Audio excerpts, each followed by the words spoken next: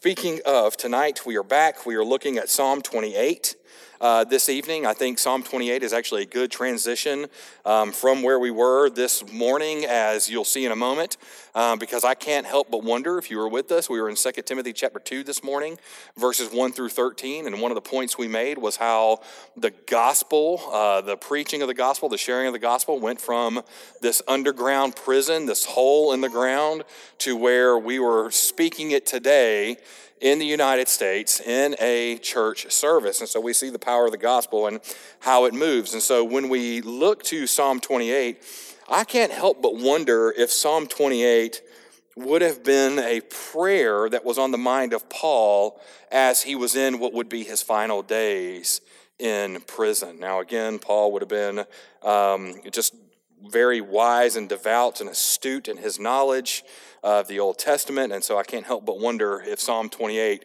would have been a prayer that left his lips, or a prayer that he would have sung that the guards would have heard him sing as he was waiting out what would be his final days. Now, Psalm 28, just to get into this, here's another Psalm of David. This is actually the third Psalm in a trio of Psalms, along with Psalm 26 and 27, in a section of Psalms that can actually be titled A Prayer for the Falsely Accused. And so now all of a sudden we can begin to see how Paul could possibly relate to this particular psalm. Now, Psalm 28 itself can actually be broken down into two stanzas, or two sections, if you will, with the divide being seen in verse 6, as verse 6 will repeat the same line that we have in verse 2, which says, "Hear the voice of my plea." So, looking at these two sections, we'll walk through them together. Section 1 is going to express the prayer. Section 2 is then going to be the celebration that comes with the expected or long-awaited answer that God will give from the prayer. So, having said that, let's just look at Psalm 28 for a moment, and let's just see what God has for us through this psalm. So here we go. Psalm 28, beginning in verse 1, a psalm of David. He writes, "To you, O Lord, I call. My rock, be not deaf to me. Lest if you be silent to me, I become like those who go down to the pit. Hear the voice of my pleas for mercy when I cry to you for help, when I lift up my hands toward your most holy sanctuary. Do not drag me off with the wicked, with the workers of evil who speak peace with their neighbors while evil is in their hearts. Give to them according to their work and according to the evil of their deeds. Give to them according to the work of their hands. Render them their due reward. Because they do not regard the works of the Lord or the work of his hands. He will tear them down and build them up no more. Blessed be the Lord, for he has heard the voice of my pleas for mercy. The Lord is my strength and my shield. In him my heart trusts, and I am helped. My heart exults, and with my song I give thanks to him. The Lord is the strength of his people. He is the saving refuge of his anointed.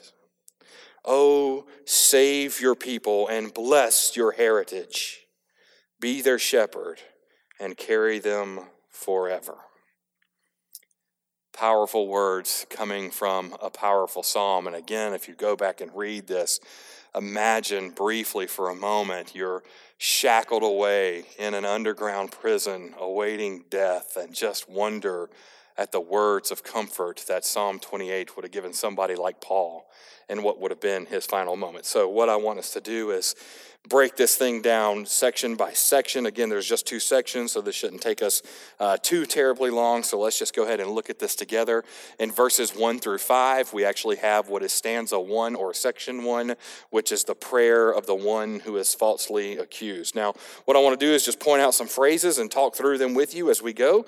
So let's look again at verse 1. You'll immediately see, we know we're talking to God here. "To you, O Lord, I call." And then we have this wonderful phrase, my rock, which is a phrase that we should underline, because this phrase, my rock, this was actually a familiar name or an attribute that was often given to God, because God was seen as the rock. He was seen as the foundation of where all things start. And so when we see God being spoken of as the rock here in the psalm, it's actually referring to God being the source of protection, the source of strength in all times and through all seasons. We actually see this same phrase mentioned in Psalm 78 and also in Deuteronomy 32. So when you see the believers cry out to the Lord, my God, my rock, we know that they are speaking to the one that sustains them, the one that provides for them, the one that holds them, and the one that will keep and protect them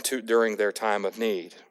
We go from there and we see the phrase, lest if you be silent to me, I become like those who go down to the pit. Now this phrase, go down to the pit, this is actually talking about the place where people go when they die. You see, the pit itself actually stands for Sheol, or the grave. So the psalmist here, in using it in verse 1, is recognizing it this way. He's recognizing that if God is silent to his people, it would be as if the person died and therefore has been separated from God. And so now you're beginning to see the importance of the connection that David is trying to make between himself and his God. He's literally saying, God, if you were hear my pleas, hear my cry, Lord, knowing that if you were silent, it is almost as if I have died and I have gone to this place where I am now eternally separated from you. So now all of a sudden you really begin to see the heart of David as he does his best to desire and to have the passion to stay connected with God. So from David, we're seeing the desperate need, not only for God's help, but also the desperate need for the urgency in waiting for God's response. Now, could you imagine for a second what that must be like for David praying this prayer, or maybe even if you fast forward, if Paul actually prayed this prayer for a moment and just said, Lord, your silence to me is like separation. I mean, could you just imagine that for a moment? Now imagine we took that a step further as New Testament believers and we said, God, when I am separated from you, when I'm separated from your words, it is like I am separated from you. Like I have died and now you are no longer with me. Now think about that for a moment and now put that in light of our modern day, because the reality is we do have God's word with us. We have the Holy Bible. And so imagine if we treated the word of God as if we said, if I am ever separated from this book, it is as if I am separated from the Lord himself. Imagine how that would change our quiet times each day as we think about, Lord, when can I find time to meet with you? I think the question would change at that moment. It'd be, Lord, I am going to find time with you, because if I don't have that time, then I am now separated. So there's the desperate need. There's the urgency. We then get into verse 2, and we have this phrase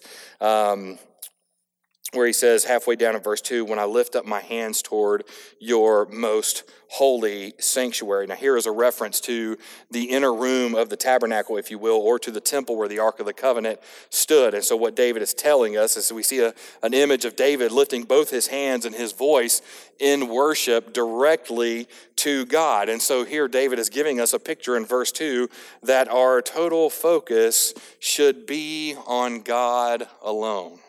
Now, this is actually similar to what we discussed this morning, and the fact that we were talking about how we should not lose sight of God, who is our source of strength, not lose sight of God, who is our source of grace, because each of these things originate from God alone. And so here is David in his psalm in singing, pointing us back to where the source of our strength, the source of our hope and our mercy and our grace, it all comes to him. And so that's why we lift our hands to him, or we lift our hands toward his most holy sanctuary, because the goal is to be as close to the heart of God as we can possibly be. Now moving from there, he gets into verse 3, and he speaks again, and he says, do not drag me off with the wicked, with the workers of evil. And then he says of the workers of evil, this is important, he says, who speak peace with their neighbors while evil is in their hearts. Now, clearly what we have here is our psalmist, our writer, knows and understands and is speaking of the hypocrisy of the enemy. You see, we need to pay attention here for two reasons. One, because like the psalmist points out here, like David points out, we need to be leery of who it is we find ourselves associating with. Now, I'm not saying we need to disassociate from all non-Christians. However, we do need to be careful that we don't find ourselves associating with people who praise God with their lips and then the next day they curse him. Because the scripture says, out of their mouth, praise and cursing should not be. We need to be careful of who the hypocrites are. At the same time, we need to be careful ourselves that we do not become like hypocrites. And here's what I mean by that. Sunday service cannot become the thing that we check off our box and say, Lord, look at what I did for you, and then we walk on and live on by the lifestyle that goes contrary to the Word of God throughout the rest of the week. We just can't do it. Because the reality is, and many Christians, nominal Christians I should say, want to believe this. They want to believe that when we show up at church on Sunday and we check that off the box, God fist bumps us, because he's trying to be socially distanced. He fist bumps us and then he walks away and checks out other people, and therefore he turns a blind eye to us, and therefore we have free reign to do what it is we want to do. Some people call this God blinking. Okay, God blinked in this moment. The problem with that statement is God does not blink. He does not miss a moment. He does not mess up. He never takes his eyes off of us. So just because we get it right on Sunday doesn't mean God's going to miss what happens on Monday. Just because we get it right on Sunday doesn't mean that God's going to miss what happened on Saturday. Now, does that mean we're going to be perfect and flawless? No, we're going to sin. We're going to make mistakes. However, we can't play the game with God. We may be able to fool the people around us, but we will not fool God. He will see us for who we are. And so he speaks of these enemies as hypocrites. They are speaking peace with their neighbors, and yet all the while they're plotting evil in their hearts against their neighbors. And so we get into verse 4, and we have this phrase, give to them according to their work and according to their evil deeds. Again, we see give to them according to the work of their hands. And then the last phrase, render them their due reward. Now again, you see the phrase repeated, give to them, followed by render them. Now here is the psalmist. He's not speaking, obviously, of their good work. He's not speaking of their hard work, nor is he speaking of their quote-unquote reward as if it's a good thing. Rather, he's praying to God for the enemies of God to be punished in accordance to the will of God. Now, let me just pause there for a second, okay? Because a lot of people like to take Psalm 28, verse 4, and they like to flip it, and they like to say, see, it is possible for us to pray down God's wrath on someone. And that is not at all what David is doing here. We're actually missing the point. This is not a passage that we can look at and say, well, did David just give us the license to pray down God's wrath upon a particular people? No, that's not at all what's happening here. Rather, what we see happening is a moment where the psalmist is not finding joy in praying evil over someone. You see, because that's taken from the perspective that these enemies have already simply turned away from God. So just as God is faithful to care for his people, then we need to know that the prayer is for God to both be faithful in his justice towards his enemies. So again, we're not praying wrath upon them. We're praying God's will be done. And so we need to be careful here, because for the people that we see as enemies of God, it is possible for God's justice to reign upon them. But at the same time, it is possible for God's mercy to be found in them as well. Recently I discovered, and I was floored. I don't know if many of you are a part of some conversations that I'm a part of, but maybe you're a part of a high school reunion page on social media.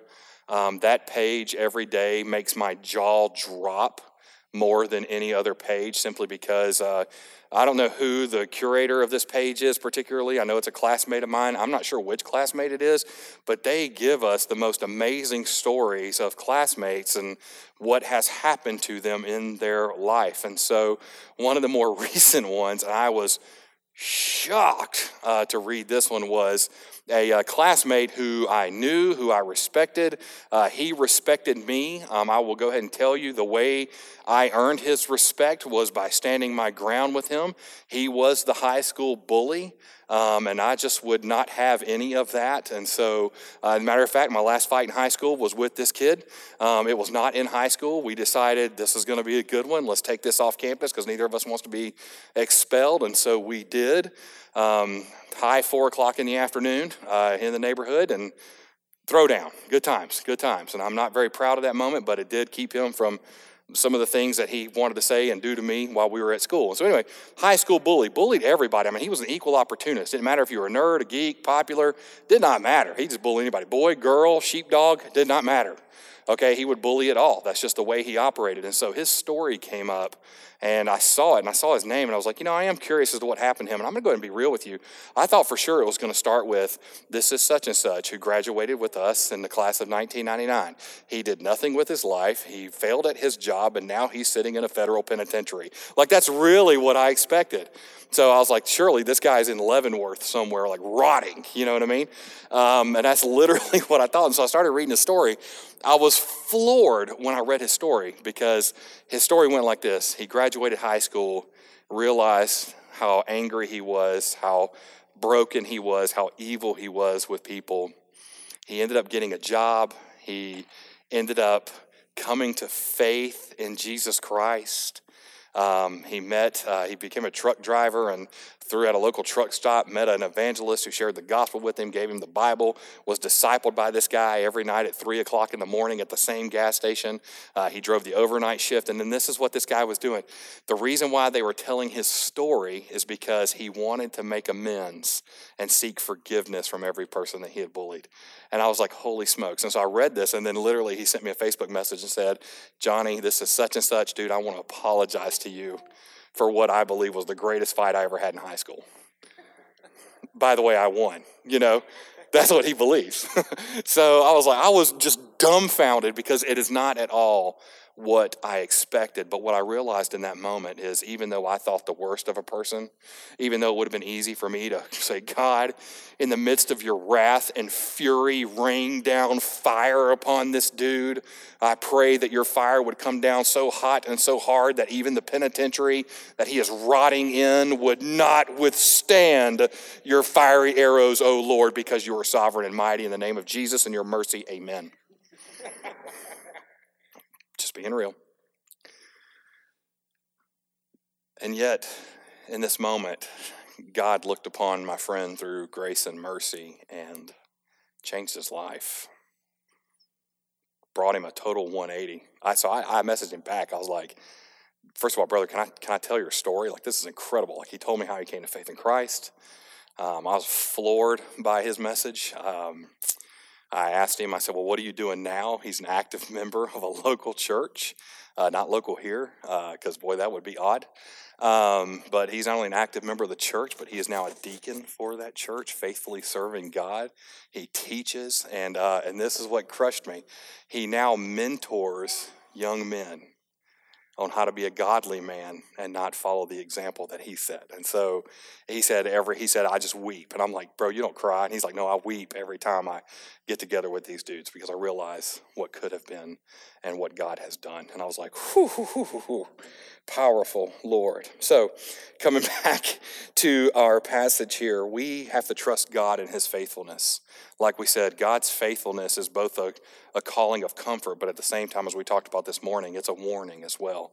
Because God will be faithful. He will be faithful in his mercy, but at the same time, God will be faithful in his justice. And so we get to verse 5.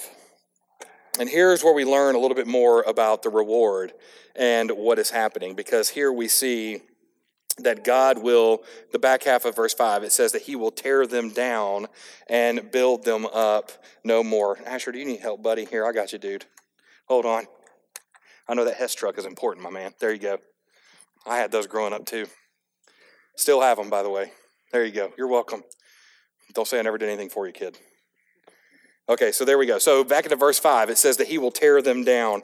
And now here is pronounced judgment. This is the pronounced judgment of a faithful God. And again, this is done not out of a sense of personal vengeance or vindication, but really out of a sense of knowing God and knowing how infinitely holy God is. Because here's the reality. God is not going to be okay with our evil. God is not going to be okay with evil in this world. He is going to burn it all to the ground. All right, he is going to wipe evil from our midst, okay? This is not one of those yin-yang kind of moment things where in every good there's evil and in every evil there's good. It's not that at all. God is going to completely tear down evil. And so the truth that we have is that there is going to come a point, whether we are gracious and merciful and we see the grace and mercy of God and therefore we're believers in Christ, and even for those who want to mock God and refute God and argue with God and say that God is not real, what we can learn from verse 5 is the simple truth that all will call upon the name of the Lord.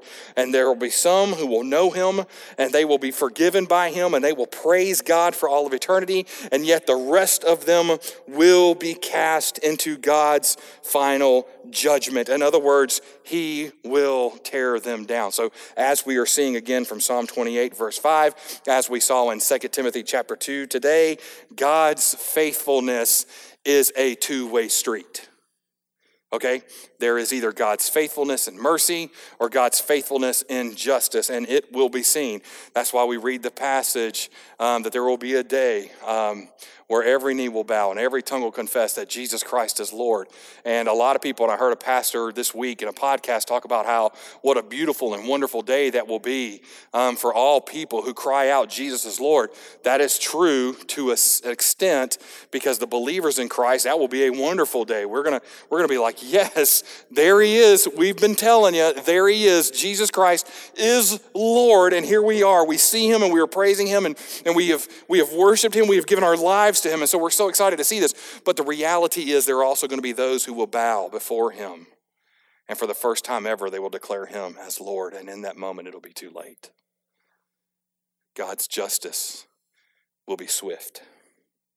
And so with that, we should be not only praying for our friends and praying for our brothers and sisters, but at the same time, we need to be praying for those that we know who don't know him, because they will be torn down, because God will be faithful in his justice. Now we go from there into verses 6 through 9, and here's the second part of our prayer tonight, and it's actually the answer that we get. So we look at verse 6 and we see the phrase, "Blessed be the Lord." Now honestly, this is a bit of an odd start coming off verse 5 where we just heard of how God is going to tear down all of evil. However, the psalmist here again is praising God for both God's answered prayers and also praising him in anticipation for how God will answer his prayer. So when we think about this in terms of our time today, when we bring our requests to God, the question we now have to ask ourselves is, as we are bringing our requests to God, when was the last time we stopped to praise God for the simple joy of knowing that God will answer? I mean, just think about that for a moment. Every time we pray to God, God will answer. Like, what other religion can make that boast? None. I'll go ahead and tell you. Don't save yourself the time and trouble. Don't study them. I'll go ahead and answer it for you. None of them. Only our God will hear us. He hears us and he answers. Even in those prayers that we think are just so trivial. Like, we're like, I just don't know if the Lord is going to hear this one. He hears it. And he answers. Just think about that. The God of the universe who spoke all things into existence is the same God who hears us when we call. What an incredible hope and a promise that we have. We move from there, and again we see this phrase, "For he has heard the voice of my pleas for mercy," in verse 6. Now again, this is the same as what we've already seen in verse 2, except yet now we are praising God because he's the God who answers. And so that leads us into verse 7 and 8, where we see that the Lord is my strength and my shield. So now again, we're coming back to God being our foundation and how It is God who is our power. It is God who is our protector. Now, the reality is God's power and protection may not stop what may physically come our way. However, he can and will defend our heart and our soul as we remain fixed on him. This is why Paul, in the midst of a prison, could maintain his joy, because no matter where he found himself, no matter what hole he was dug into, no matter what he was fed or lack thereof, or what he was shackled to, it never stopped him from keeping his eyes fixed upon the living hope that is found in Christ Jesus our Lord. And so that statement should be true of us today. If God is our foundation, if God is our strength and our shield, then no matter what may come our way, no matter what political climate, no matter what pandemic, no matter what diagnosis, no matter what heartache should ever take our gaze off of Jesus Christ, our sovereign Lord. Because even in those moments, though physically weak, he will still protect us. He will provide for us. And he will give us the power that we need for each and every day. You see, we actually see that when we look a little bit further down here and we see the word trust. In verse 7, the Lord is my strength and my shield. In him my heart trusts. And I would actually underline that phrase, in him my heart trusts, or circle the phrase trust. It's the same thing we see on our money. In God we trust.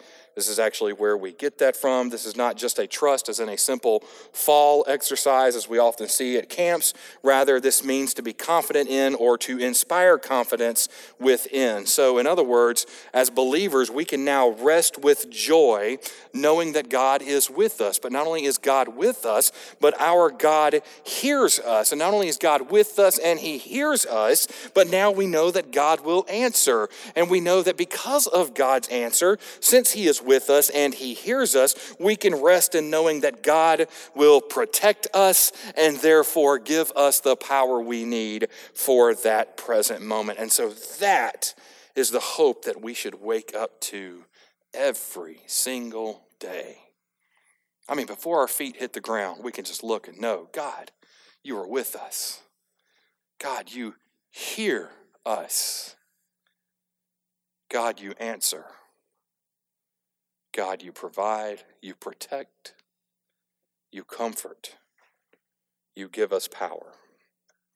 And we move from there into verse 8, and verse 8 actually picks up where verse 7 leads off. So again, we see that the Lord is the strength of his people. He is the saving refuge of his anointed. So now, all of a sudden, we realize that if God can provide and protect and strengthen the individual, which would be David here, then when we get to verse 8, we can now rest in knowing that God will care for his people. Let me tell you something.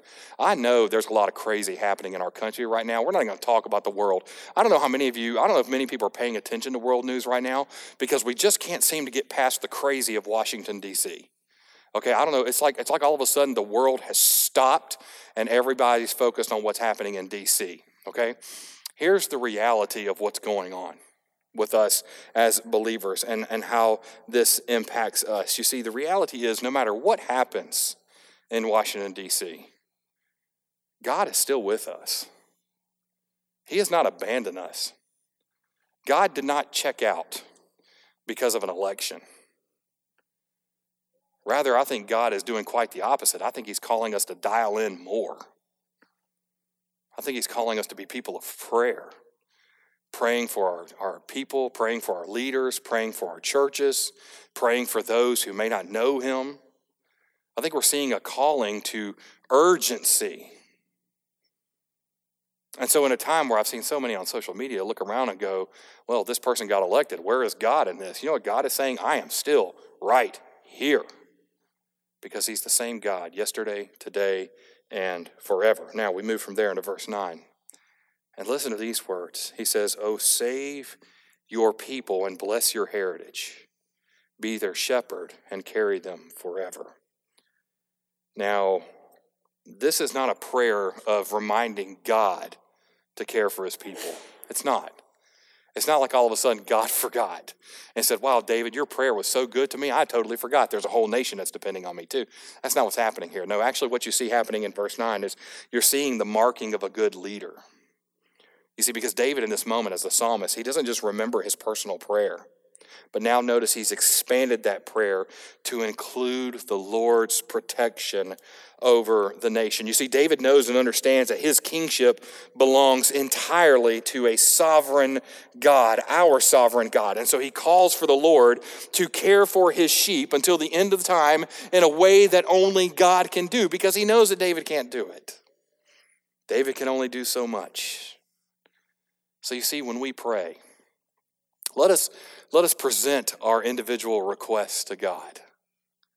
But at the same time, when we pray, let us pray about the people that are in our lives. Let us pray about the people that God has put under our care, the people that we work with, maybe the people that we even lead, or the people that we serve. Let us remember to lift them up as well. You see, we should include them in our prayers in the same way that the shepherd cares for his sheep. So my prayer for us, as we see in Psalm 28, is that we would be people of prayer, that we would be people who care for one another, people who don't live in fear because of the unknown, but rather we would live in faith, knowing that the Lord will keep us, the Lord will guide us, and the Lord will protect us because of God alone. In Psalm 28, we know and can rest in the fact that our God hears us, our God will provide, our God will protect, and our God will answer us for all our days. That's the hope we have from Psalm 28. Let's pray together.